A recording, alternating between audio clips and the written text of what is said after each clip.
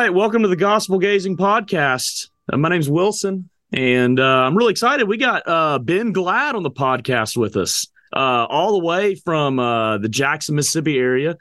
Dr. Benjamin Glad, to put it more formally.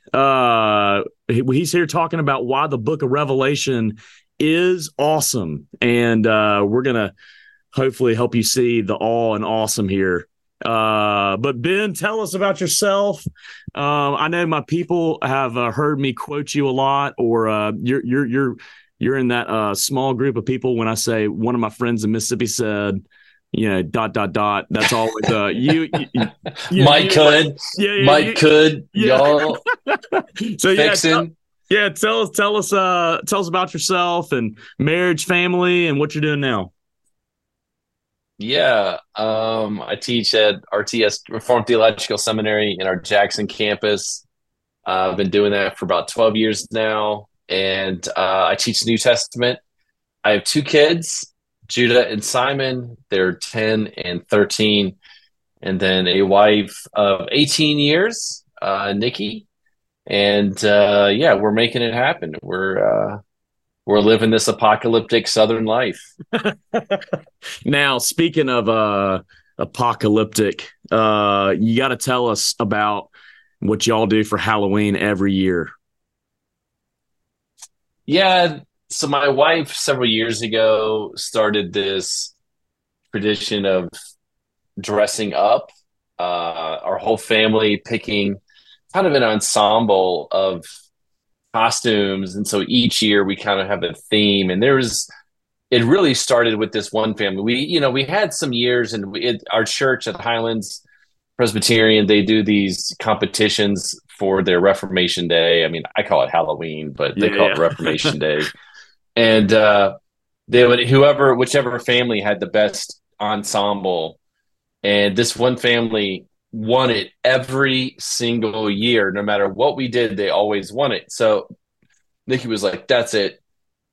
The next year we dressed up like that family. So I dressed up like the husband. Awesome. Nikki dressed up like the mom, and poor Judah, he dressed up like their daughter. And then Simon dressed up like their son. And it was amazing. People still to this day, I mean, that was 7 years ago or so. Oh, wow. People still to this day talk about that because it blew everybody away. That's awesome. And that kind of really started this tradition of I mean, every year we spend it's my wife, she spends a lot of time on putting it together.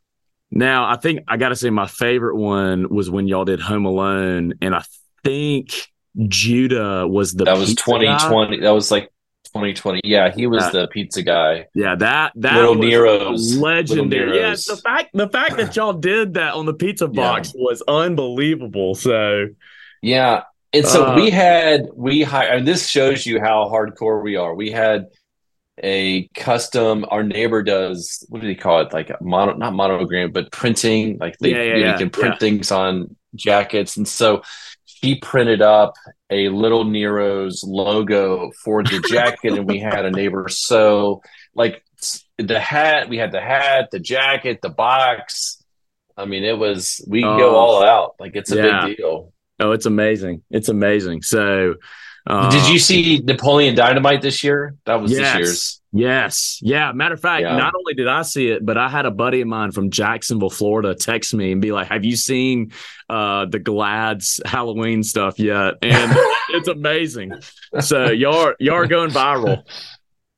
Yeah, I know. I had like 22,000 hits on my Instagram or my Twitter picture. That's amazing. Well, we're pumped to have you on here, and we're going to be talking about the book of Revelation, not the book of Revelations. And you can probably expand on that. But so that way our people know, I had been for one of my favorite classes in seminary, which was Hebrews to Revelation. And I mean, man, those lectures on Revelation they were just paradigm shifting. So I thought, man, let's get you on here to talk about why the church needs to preach and teach the book of Revelation. I remember that was a big thing actually in one of the first lectures on Revelation, how you were talking about the need for the church to not just preach and teach portions of it, but all of it. Why, outside of the understanding that all of Scripture is inspired by God, but why does the church need to make sure we preach and teach the whole book of Revelation today? Well, let me first explain why I think it's not taught, and then I can explain why I think it should be taught. It's not taught because most people think it's a book that's exclusively about the future, at least from chapters 4 to 22. So if you don't think that the book relates or concerns present events, then why would you really make a big deal out of it from the pulpit? So most pastors hesitate to preach from it because I think they view it as just something that's at the very end of time, and it's not really all that relevant to today. On the other hand, within the Reformed tradition and even in the PCA, even though pastors have some sense that what Revelation teaches concerns today, they don't know really what to do with it. In fact, there is a church that's around us, and they won't even preach on Revelation on a Sunday morning from the pulpit because they don't really know what to do with it. And I think even in Reformed churches who have a better sense of how to interpret Revelation, pastors are very reluctant to preach this book. I have not. I mean, so I've been in the PCA for, I don't know, 17, 18 years, something like that. Long time, I think. And out of those, how many sermons that would be? It's a lot of sermons that I've heard. How many sermons have I heard on Revelation from the pulpit in a PCA church? I can't. It's less than 3. Yeah. I think I can't even remember one in like 16 years of going to a PCA church. I've belonged to 2 PCA churches. Yeah, I remember one time you actually did this experiment with us and in class, and you had said how many of you have been in a church where they preached through the book of Revelation. And man, I think we had about 20 people in there, and there's only like 2 of us who had raised our hands. And oh wow, yeah, and it was like, because matter of fact, I think what happened was there was probably like 8 hands that went up, and then you said like, no, preach through the whole book, not just stopped at chapter 5. And then it was like his hands went down. Yeah, crickets. And crickets. I think it's I did have the privilege of my home church in Montgomery, Alabama. They preached through Revelation for a Sunday evening service, and it was one of those where I remember thinking, "This is amazing! It is amazing. Why doesn't this happen more?" And so I think that's why it's awesome to be able to talk about this. So I think here's where we need to begin. How do we read, or how should we read the book of Revelation? We need to read this book the way that we're gonna take what it gives us. In other words, if the book gives us a way to read it, well, we need to take that way. In fact, it tells us, the book is amazing because it tells us here in Revelation 1:1, it says the revelation of Jesus Christ that God gave him, that is Christ, to show to his servants. These are the local pastors. Yep. His servants, what must soon take place. And then there's this verb here. So a lot of translations say something like he made it known. Yeah. By sending his angel. But the word there is he symbolized it, or he communicated it by symbols by sending his angel to his servant John. In other words, Revelation 1:1 says that the book was communicated by symbols to John the Apostle. So if the book is largely symbolic, I think we need to interpret it as symbolic.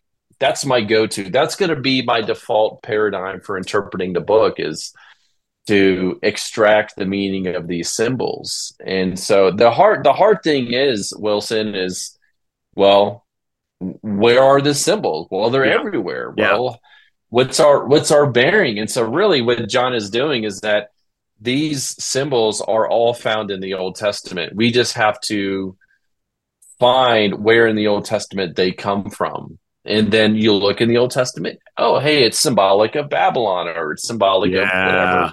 Yeah. And then you bring it back in.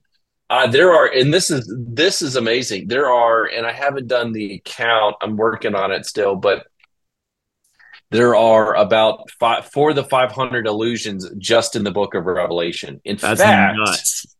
There is it really is, it's loaded. It's between 1 to 3 allusions per verse. Yeah. Per verse. There are only, in other words, to put it to you bluntly, there are only a few verses in Revelation that don't have any allusions to the Old Testament explicit. There would be conceptual parallels, of course, but as far as strong verbal, there are only a handful of verses. In other words, it's 90-something% of this book is going back to the Old Testament, picking up on this language and then applying it to today. So if you don't know what that Old Testament language is, you're going to be thinking, oh, helicopters, B-2 bombers, nuclear warfare, because you're going to miss those symbols. Now, I've heard you use this illustration before where it's kind of like in the Marvel movies, where so many of the Easter eggs that get carried. Can you explain that dynamic of even how we can see this? We understand that concept in movies where we'll see a symbol and it reminds us of something going on, and how that happens in the book of Revelation. Right. So what makes Revelation hard, and it's just there is no doubt about it, this is a very difficult book. I think it's one of the most difficult books in all of the Bible, which is why very few people preach through it, right? They're preaching through Ephesians and Philippians and these types of texts. But when it comes to preaching through Revelation, there's a reason why pastors avoid it, because it's a hard book. It's very demanding. And the reason why it's demanding, Wilson, is because it's predicated on our knowledge of the Old Testament. Now, that doesn't mean a person who doesn't know the Old Testament can read Revelation. I think can read it well and competently and get the big picture of what God is doing. Yeah. But if you want to understand the richness of it, the depth of it, you've got to be familiar with everything. And so this is why I think the Marvel world is very helpful, even though the latest Marvel movies are no good. I saw that the Marvels come out this weekend. Yeah. And I watched the trailer and I was like, nobody's watching that. Yeah, that's a whole other podcast that's a whole other, that's a whole, amen. Yeah. Divine curses. But we have in the Marvel, and this is where it's amazing, because there's something like the Bible in our culture, in that, especially with the Marvel world. I mean, there are 30 some movies, excluding TV shows. So if you incorporate all the material, it's amazing. And so each movie is connected to, we call it the MCU, the Marvel Cinematic Universe. Now, you can watch just one movie without knowing or viewing any of the other sources, and you still have an appreciation for that movie. Good guy wins, bad guy loses. You understand the conflict. But if you've seen all the other movies, you have a deeper appreciation. You can see Easter eggs. You can pick up on these verbal allusions or even symbolic allusions. And that's really what Revelation is doing. I mean, it is the capstone of the MCU. It's taking the breadth of the Bible, it's taking the entire storyline, and it's putting everything together for the church today and how to navigate this world. And so this is why, if you don't take the time to navigate these Easter eggs, go back into the Old Testament, look at them, and then bring it back in, it can cause problems if you misread it. What are some of the Old Testament books that are more prominent in the book of Revelation? Yeah. Ezekiel's huge. Daniel's huge. Genesis is huge. Exodus is huge. The Psalms, those would be the main ones. Yeah. Zechariah. I mean, Isaiah, just say Isaiah, some Jeremiah. I mean, it really, the question is better like this. It would be better to say or to ask which books are not as. Yeah. And the answer would be, so we get a lot of imagery from Elijah and Elisha. So you get First and Second Kings. You get a lot of that material brought in as well. Not so much from, let's say, the Book of Esther. Yeah. Or some from Ezra, Nehemiah. Not a whole lot there. Not a whole lot from Song of Songs, even though there could be one or two allusions to that book. Yeah, I mean, I have to go down the list. A little bit from Chronicles, a little bit from First and Second, not massive pieces. Yeah, but your Pentateuch, of course, is going to be there. Kind of your predictable ones. Yeah, well, and I think that once again is a testimony to the fact that this is an inspired word, because this is far more than just human genius where you can just remember things. I mean, it is just so much that's in this. And now one of the things, this is the greatest book. I don't think that I'm this is bad theology, but I think we can say that this is the greatest book ever written. And of course the Bible's the greatest book, but I really think that Revelation is the greatest book within the Bible as far as its sophistication, the way it pulls everything together. It's so rich. I mean, if John the Apostle wrote this, if that's the same John who wrote this one, John is he's an old man. He's writing in the 90s, and it's been 60 years since he was with Christ in his earthly ministry. 60 years. So he's been reading the Bible for 60 years, pulling all the pieces together, and you read it and you're like, yes, I can. This is 60 years worth of work. Labor. This is a magnum opus. This is and obviously he's receiving visions. But these visions that John is receiving or are receiving. These visions that John is receiving, he is going to blend that with his own reading of scripture, with his own experiences. And when he writes it down, you're going to get that grid.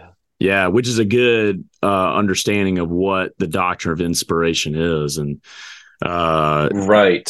It's the totality of John's life plus these visions that he receives. It's he's gonna he receives the visions, but then when he writes them down, he's working out his own experience in his own knowledge of the Old Testament. And Christ's life, of course. Now, one of the things we see in the book of Revelation is we see actually things that look very similar to the 10 plagues in the book of Exodus. Can you explain what's happening there as we see this play out?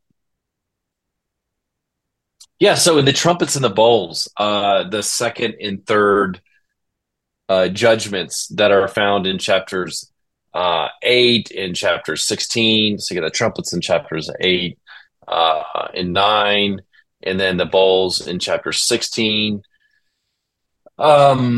Those are very much tied to the 10 plagues of Egypt. So whether it's hail, fire, you've got blood, you've got sun, you've got darkness, sea the blood, rivers to blood. I mean, these are some of the wording is exact. And there is no doubt that John is building off of the 10 plagues of Egypt and applying it to, hey, you thought that the 10 plagues of Egypt were bad? We'll just wait until the trumpets and the bowls. That's even worse. Yeah. Yeah. Well, and when you see the 10 plagues, one of the things that's happening there is it's also a declaration that, Yahweh is defeating the gods of Egypt. And well, what's Right. Book of Revelation? The fact that Christ is the victorious one. He's the greatest. Yeah. He's the greatest, and he's defeated the world system. Yeah.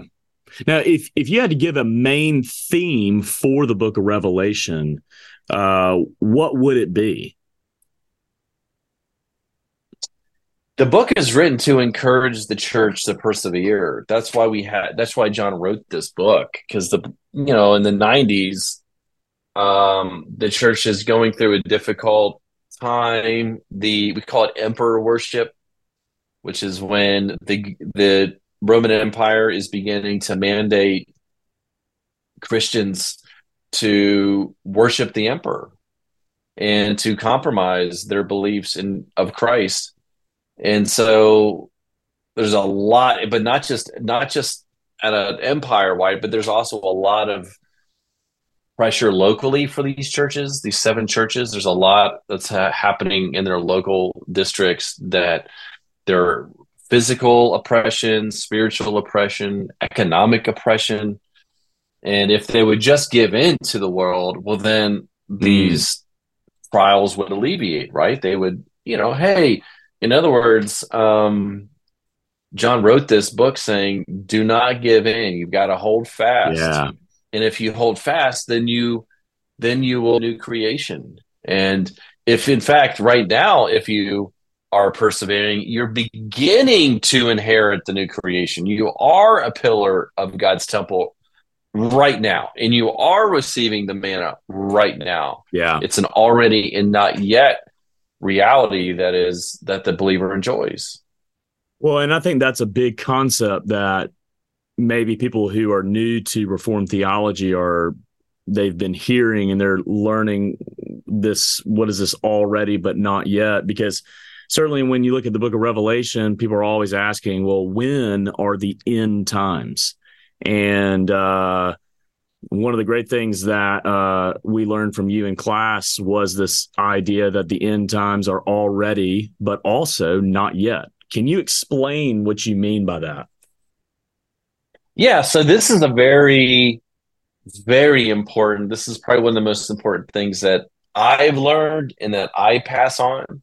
The Old Testament anticipated that at the very end of history, all these bad things would transpire: oppression, tribulation, false teaching.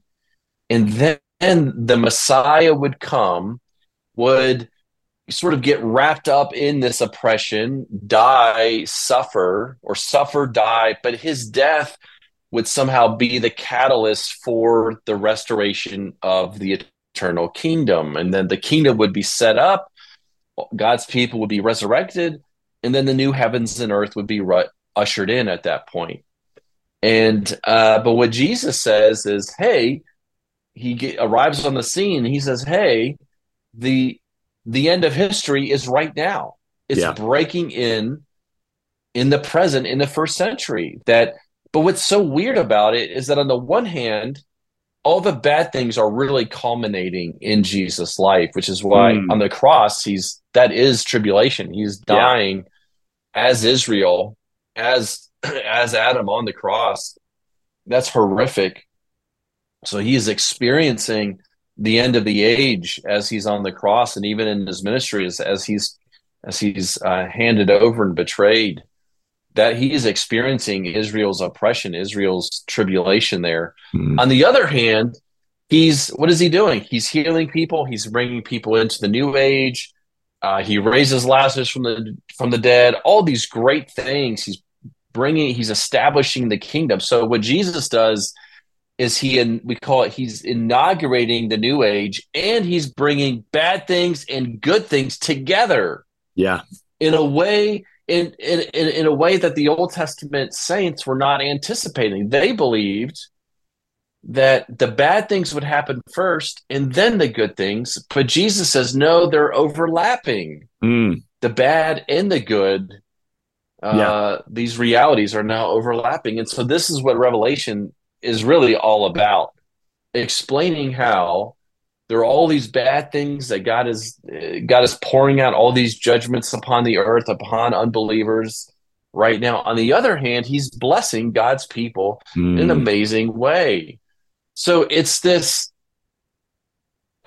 I call it eschatological dissonance. So our believers, the church now, we have begun to inherit the new creation. We've begun yeah. to enjoy God's presence. On the other hand, the world is doing its worst to us. They're oppressing us, and the world is also being oppressed.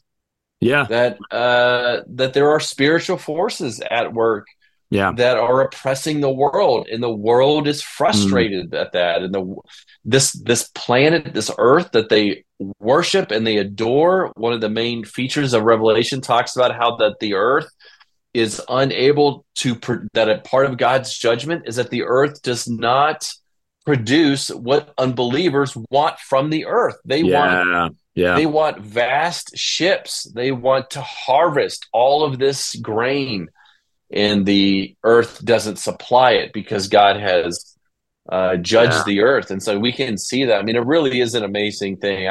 Just in the last few years, I think Mm, that's really yeah. surfaced is just we want more minerals. We want EV cars. Well, you got Yeah. to dig Yeah. up a bunch of junk to get that. And so we see corporations like Apple trying to double down on clean initiatives Yeah. and Yeah.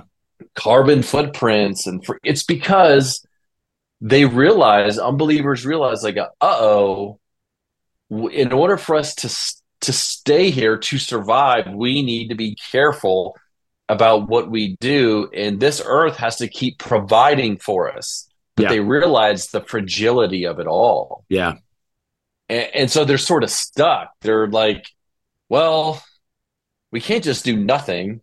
Yeah. We have to have stuff. So you have to harvest. You have to make. I mean, if Apple really believed in carbon neutrality, they would just say, "We're not making any more devices. We're Yeah. shutting off our servers because they are harvesting from the earth." If they were really into it, they Yeah. would just cease all operations because they are using tremendous resources Yeah. from this earth. But of course, they're a corporate. You want to make stuff. You got to make money. You got to have Yeah. Yeah. servers. You got to do all this stuff. And so they try to neutralize these things, but it just doesn't work. And unbelievers realize that this earth cannot produce what it's supposed to produce. And that's why in the new creation, believers will finally be in an environment that produces what God has created it Yes. for. Yeah. Yeah. Well, and I think this is So, what's huge yeah. about why we need the book of Revelation today, because this is far more than just kind of trying to put a puzzle together and have debates. Man, this is worldview stuff. This is very tangible, Mm-hmm. practical, worldview, Mm-hmm. life altering things. Especially in an age where we're just bombarded with news all the time. And man, to be able to have a solid anchor, the book of Revelation, I mean, that's what it is. So there's a guy named Richard Bauckham. He wrote a book called The Theology of Revelation. It's written at about a college level. It's a little paperback, maybe 100 pages or so. It's great for Bible studies. Most of it is just it's absolutely tremendous, and I think most people would be able to read it with understanding. And one of the things he says about the book of Revelation, he says that Revelation gives us Christian symbols, in that these symbols are sort of they conquer and they destroy the world's symbols, because the world has its own Yeah. symbols. Yeah. That's good. In that Revelation, he we have like a refurbished symbol, that these are symbols that God gives his people to be comforted in, because the world is telling Christians, we're the greatest. You guys are nothing. You guys are wrong. And then the Christian symbols say, no, Christians are right. God is the greatest, and keep trusting in God's promises. Yeah. And it's communicated through symbols. And so this is why I think we have got to learn this book, so that our view of Jesus is greater. He is the great Son of Man, who has fiery eyes. He doesn't literally have fiery eyes, but he has symbolic fiery eyes, and he has a sword coming out of his mouth, not a physical sword, but a figurative sword that is able to conquer and to execute righteousness. And so Revelation gives us all these wonderful ways of describing God, describing us, describing his plan right now. And if we can learn these symbols, they are hugely encouraging. That's the whole point. They encourage us to press on. Well, in a lot of ways, it's like the symbols are catechizing us. They're, right. Yes. We're being reminded. Yes, that's a good way to say it. They're catechizing us. Yeah. And I think that it's so beautifully picturesque for the purpose of being stuck in our minds, because it's a truth that just sinks in and continues to. Yeah, I mean, it should be where whenever we go out into the world and we see various things, we should be reminded of, like, oh yeah, this is what Revelation says, So I think that is, I think it's a great point. Now, one of the things that often trips people up is when you get into the middle section of the book and you start seeing the seals and the trumpets and the bowls. Now, when we think about how we're to read these, are we to read the seals as if there's a period of time when all the seals happen one after another, and then after that period of time, right after that, there's another period of time, and then the trumpets? Or is there another way to read what the seals, trumpets, and bowls are? Yeah. It's beginning in Jesus' life, and especially at his death and resurrection. He inaugurates the seals, the trumpets, and the bowls. He has set all three in motion simultaneously. That's how I read it, that they are describing the same thing just from different perspectives. And so I just saw this on social media today, and I think it's interesting, this idea of, it's like watching a football play, but from different angles. So they have the slow-mo angle, they have like an overhead view, they've got a side-by-side thing, all these different perspectives, all these different cameras from all over the field. Yeah. And it's the same play. Yep. But the way it's fascinating, because it's the way that we see it is, you highlight different pieces of it. I say, a friend of mine had this idea about the Gospels, and I think it's an interesting one. It's like he compared it to 9/11, because when we were going through school, 9/11 had just happened, and he likened the three Gospels to being at three different places in New York City and watching 9/11. So you have these different perspectives. Like, there are times when it seems like they're in contradiction to one another, but they're not. Yeah. They're just three different perspectives. Yeah. Yeah. Talking about the same event, but because maybe one building blocks your view, you didn't see something else happen over here. So Revelation gives us that. It's these snapshots of the same reality over and over and over again. This is precisely how the prophets work in the Old Testament, whether you're in Isaiah or Jeremiah or in the minor prophets, whatever prophetic text you're working with. They talk about the same thing over and over again. And I think that's what frustrates readers. It's like, wait a minute, you just talked about the destruction of Babylon, but now you're talking about it again? Yeah. Wait, you just talked about, so they have these repeat oracles, these cycles of oracles, and this is all that Revelation is doing. John is giving us these oracles, or these visions that run parallel to one another. And so one word that is often used to describe it is recapitulation. It's the same thing, the same series of judgments, just recapitulated over and over again for for a variety of reasons. Now, to make sure we're clear in understanding, you said how Christ has inaugurated these things. So you're telling me, man. So once again, so we're already living in the end times. Is that what you're saying? And if so, That's right. how That's do we right. begin Yeah, to we're see this? Yeah. seals. The seals are happening. The trumpets are happening. The bowls are happening. That these judgments began in the first century, and they are continuing today, and they will climax at Christ's return. So we call this the inter-advent period, Mm, and these so just as God is blessing His people in amazing ways, He's also cursing unbelievers in ungodliness, and we can see this.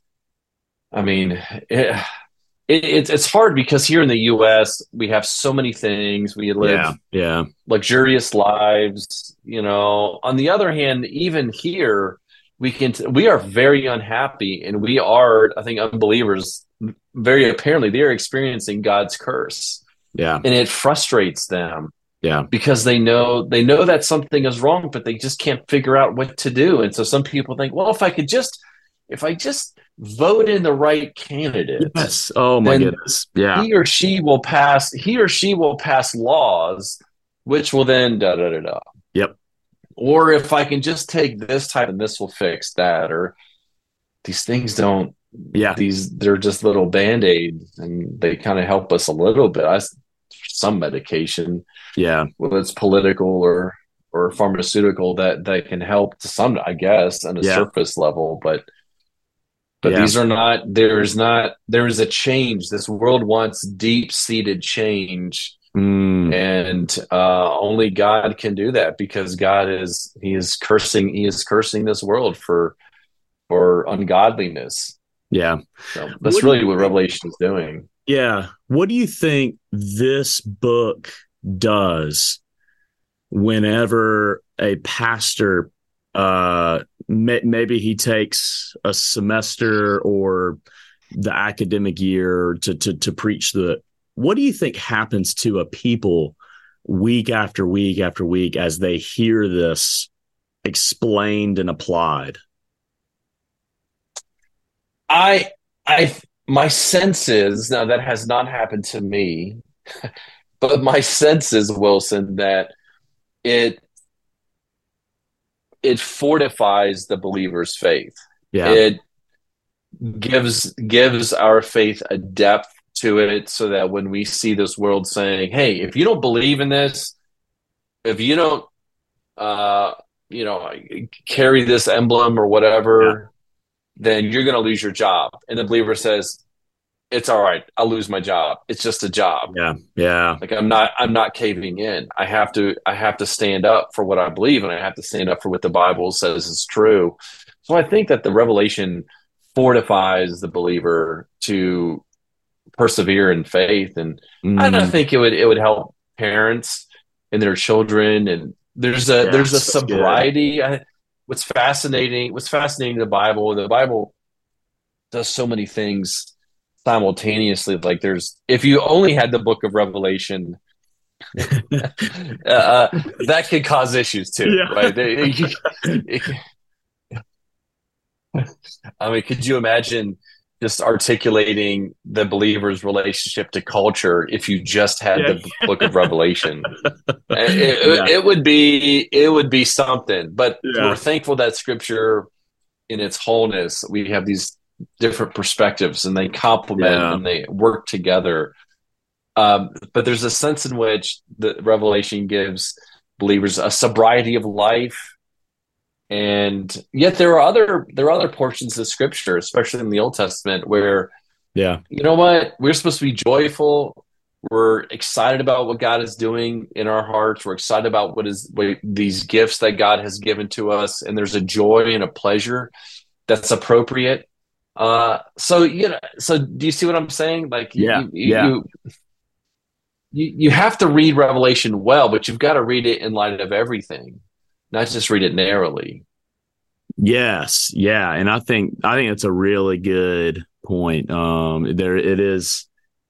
it should be part of our diet for our people, just like every Yes, book of the Bible. it should be part of our regular diet, but it should not be the only book that we Yeah, read. yeah, And I think that even within like a future dispensational, they tend to only read Revelation, especially now what's taking place in the Middle East. It tends to yeah, just be yeah. a steady, unhealthy diet that can cause a level of anxiety that is unhealthy, Oh, I think. that's true. And right? I mean, Yeah, if you, I think, misread things, yeah. it can cause problems. One of the interesting things in the book of Revelation is we read about the four horsemen. Man, the different theories and all these different things that come up. What are the four horsemen, and what's the book trying to tell us through that imagery? Right. So that's drawn, the four horsemen are drawn from Zechariah 6, where you have four chariots and the horse is carrying each chariot, and the colors are the same in Zechariah 6. So John is building right off of Zechariah 6. That's Yeah. very clear.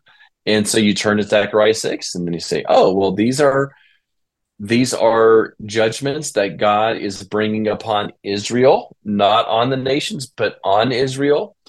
And some of the judgments are, so the white horse, which is the first horse at the beginning of chapter 6, probably represents deception. Even though some commentators think that Jesus is the white horse. I think the reason why the white horse is there is because later on in chapter 19, Jesus is on the white horse. Mm. So here we have the white horse is imitating. It's probably this demonic notion or the satanic notion of deception. Yeah. So I would say that's false teaching. Now, what's amazing about the seals, so you have the seals, the trumpets, and the bowls. The seals are a series of judgments that are primarily, not exclusively, but primarily targeting the church at large, the corporate church. Because in Zechariah 6, it was God judging the nation of Israel. In Revelation 6, it's God judging the church at large. So not the church invisible, but the church visible, the big, all those who say, I'm a Christian, but so everybody who would say, I'm a Christian. Yeah. In a corporate notion. So what these seals do, Wilson, is that they jolt the people of God. When God's people, when we endure these things, it shakes up believers. But those who think that they're Christian but really are not, it makes them mad, and it makes them leave and abandon Christ. So I think a great example of this is COVID. So, and I don't think that I'm being wild and crazy here, but I would say COVID is an amazing example of the seals at work, because here you have God. So God, what does he do? He pours out a judgment upon all of us, including the church. Yeah. And that those within the church who have a relationship with him, we are fortified. It causes us to reflect on our lives. Like, oh my gosh, I could lose my job. I could lose this. I could lose this. I could lose my health. And it strengthens our faith. Yeah. But there are those too friends, you had friends, I have friends who they kind of went to church. Yes. But when COVID hit, they're like, I'm out. I'm out. Yep. Yeah. I mean, a lot of churches lost 30% of their congregation. Happened all over the place. Yeah. And so you see that. So it's a judgment that can actually bring about repentance within the church, but it can also bring about unbelief and further rebellion towards God. Yeah. And so COVID was really a concrete way of God's people experiencing this, rather than being something theoretical. Yeah, yeah. Well, and I remember this concept of when I keep looking back up here because I have your book, Making All Things New, and y'all kept coming back to the fact that false teaching exists and plagues the church today, i.e. this white horse. And that is it's a reminder that we're in the last days, and that's right. These things happen, and we have to always be on guard for this. So even, when something like COVID happens or the next trendy teaching, whatever it is, it's always that, in a way, that fire, that trial that exposes who God's people really are, and what God does in the lives of the believer. He makes them love the truth, grip the truth more. And so it is that very weird, kind of like Luther when he talks about the theology of the cross versus the theology of glory, where God can work through the things that appear to be the opposite. Now, what about some of these other horsemen? That's right. Yeah, so the red horse, I think that's just general persecution. I think it's just death, ill health, death, blood, that kind of thing. Black, that's the black horse, just a lack of resources. Like this one's specifically targeting food, but I think I would apply it to just other resources. Just, now here again, in the West, we've got tons of stuff. We're not struggling, but outside of the West, people struggle for a place to sleep, food to eat, water to drink. Huge. I mean, just think of since Christ has ascended even into his. I mean, it's been very hard on the church to survive, just as far as the resources. And then fourthly, this pale horse. This is sort of. If there's it's the miscellaneous horse. It's just, any kind of the if the other three horses didn't cover it, it's whatever just throw remains it all in that just one. Be pale. Throw it all in there. Right. Famine, plague, oppression, and all sorts of weird things. Yeah. Right. Just any kind of oppression. Yeah. That's financial oppression, whatever, physical oppression. One of the things, I actually had someone in my office earlier this week, and I've had it throughout my time in RUF and especially in youth ministry. People are wondering how many Christians will be in heaven when we come to this number about 144,000. And when you fail to read that symbolically, then you can kind of, the hair on the back of your neck stands up, and you're thinking, "Oh man, am I like not just chosen, but am I chosen?" Right. What does that number mean? Why is it a really rich number that when we understand it, actually how it changes our identity? Right. So the 144,000 now in a futurist position, typically that number is the amount of ethnic Jews saved during the tribulation. So it's 144,000 of ethnic Jews who are saved during the period of the tribulation. And because you have that list, 10,000 from each tribe. And so that's how a futurist dispensationalist would typically read that. I don't think that's right. The reason why we have 144,000, at least numerically speaking, I think that's not that hard to get. You have 144,000, that's 12 times 12 times 1,000.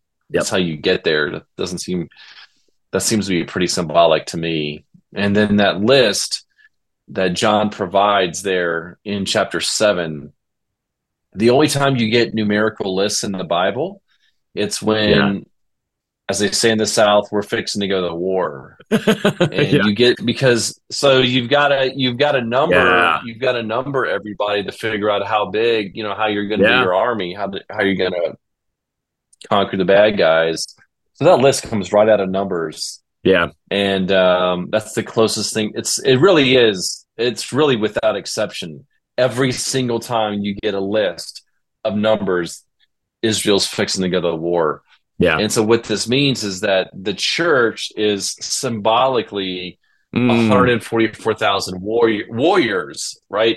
We are fighters yeah. who are going to wage a battle, but we don't wait. Here's the thing: we don't fight a battle with swords. We Yes. fight a battle on Good. our knees, Yeah. praying, reading our Bibles, teaching, Yeah. preaching, nourishing faith. This is a Mm, this is a spiritual battle, yeah. and that's how we win.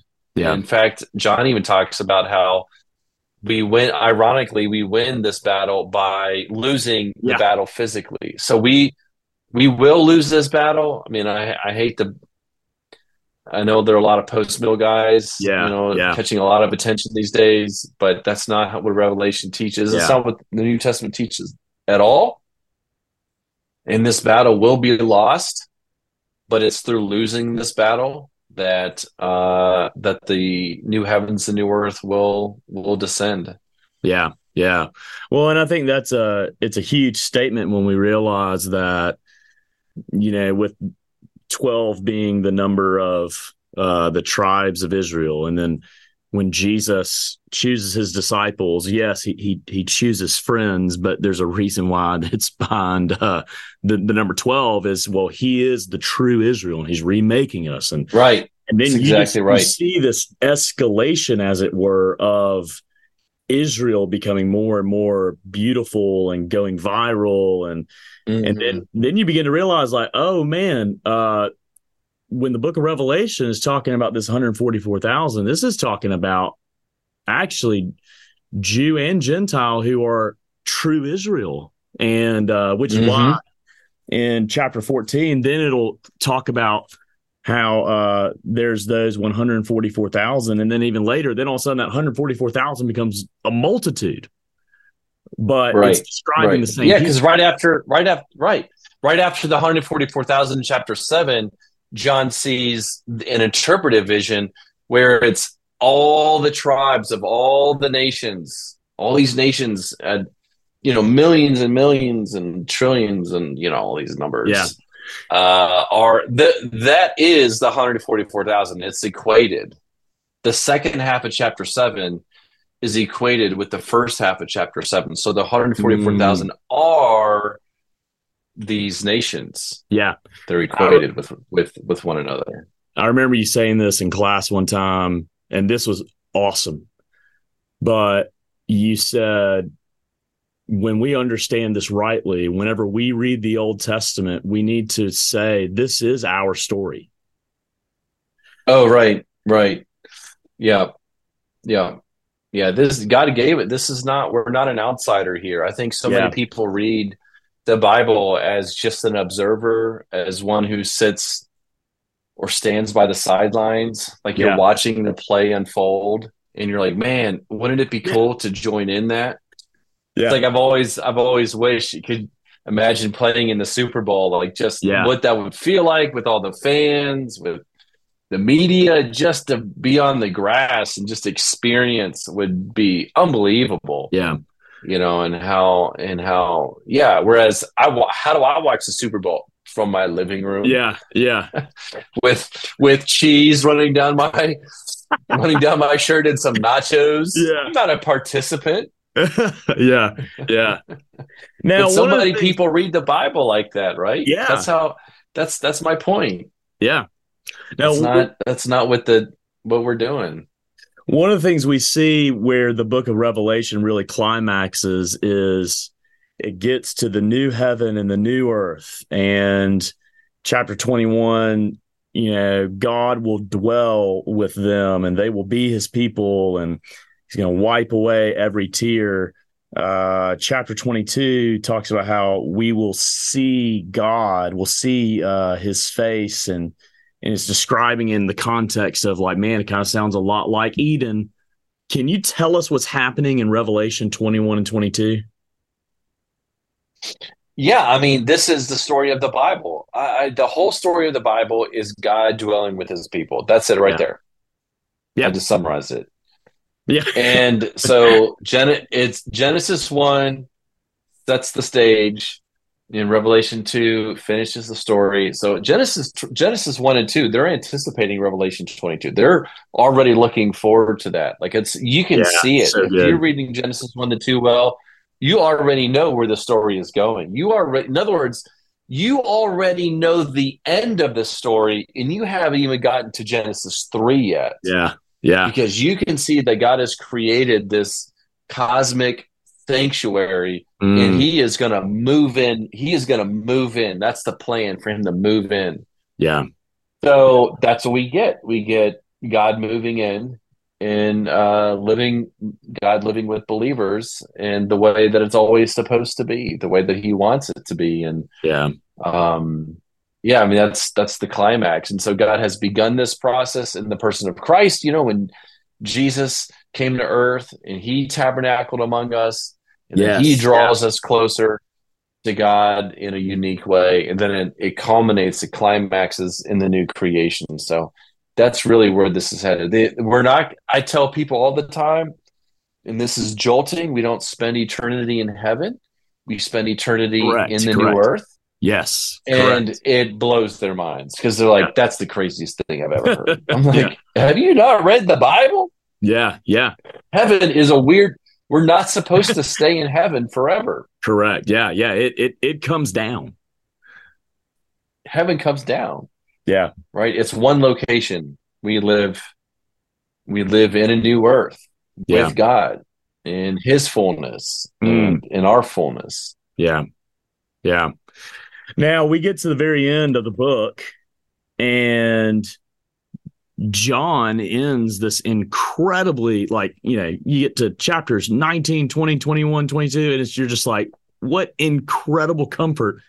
And then at the very end, he goes, here we go. Cursed be anyone who adds to these words or takes away from these words. Now, is he just talking about the book of Revelation, or what's John talking about? Right. So that line, that's actually an allusion when he says, adding to, taking away, that comes right out of Deuteronomy 4 and 29 when he says that. It's the same. In fact, it's in other words, if you manipulate God's law, God is going to judge you. And so, John is primarily thinking of the book of Revelation here. If you mess with this word, then God is going to mess with you. Yeah. That's essentially what's going on. Now, I think that we could apply this to Scripture as a whole. Yeah. I mean, because you have it in Deuteronomy, you've got it in Revelation, and there are some other passages where I think you can say the same thing. Where this is God's inerrant word. Don't mess with it. Don't change the Yeah. message. If you change it, God will bring plagues against you. Yeah. Yeah, what a way to end the book. Yeah. It's Yeah. very sober. It's very sobering, because you're right. It's this, everybody, hey, look at all this, is great. It's Yeah. done, and then don't mess with it. Yeah. So Yeah. it's a great way to end the book, though. Yeah. Now, this has been it's been awesome, and man, I'm sure there's so many questions that we might have even stirred up more questions from people. But the Book of Revelation is so amazing, so relevant for today. So if we've never read through Revelation, or if we've never studied it as much, while we are giving our pastor some holy peer pressure to preach it, what resources might be helpful for us if we want to study the Book of Revelation more? Yeah, so I already mentioned Richard Bauckham's book, Theology of Revelation. It's tremendous, absolutely tremendous. And I wish I would have read that as a teenager or in college. I think it would have really eased my mind. You're going to read and be like, "Oh yes, of course, this makes so much sense." So that's one right off the bat. I really like Dennis Johnson's commentary, Yeah. Triumph of the Land, published by P&R. Great commentary. I think even lay people can read with understanding. William Hendrickson.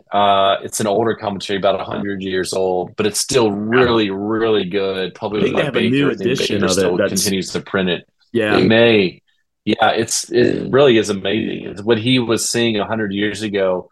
Commentators are now saying, no, this is it. wow, And then if wow. you want something more robust, Beale's shorter commentary in Revelation, it's still like 500-600 pages. So that's pretty intimidating. But if you're a pastor Yeah, and you want to preach, that's the one to use. It really absolutely. is. That's Yeah. that's the gold. That's the gold standard. Yeah, I'll say this. I actually used Beale's shorter commentary devotionally as I was reading through Revelation, and I would just read Oh just wow, yeah, portions at a yeah, time, and the amount of yeah, notes, it was incredibly helpful. And I even thought, like, yeah, yeah. it does take some Bible knowledge to understand this, but it was not by any means somehow too much for someone to wade through. I mean, it's just a lot. Right, So right, right, yeah, right. I mean, Revelation's long. I mean, it's yeah, a yeah, how do you cover the book without being long? yeah, yeah. Right. So, well, man, Ben, thank you so much for being on the Gospel Gazing podcast, and I think this is just really helpful for our people and whoever else this might get passed to. So we're definitely going to have you back on here again. Sure thing. It's so much fun to hang out, Wilson. Yeah, yeah. All right, we'll catch y'all later on a few more episodes later on the Gospel Gazing podcast.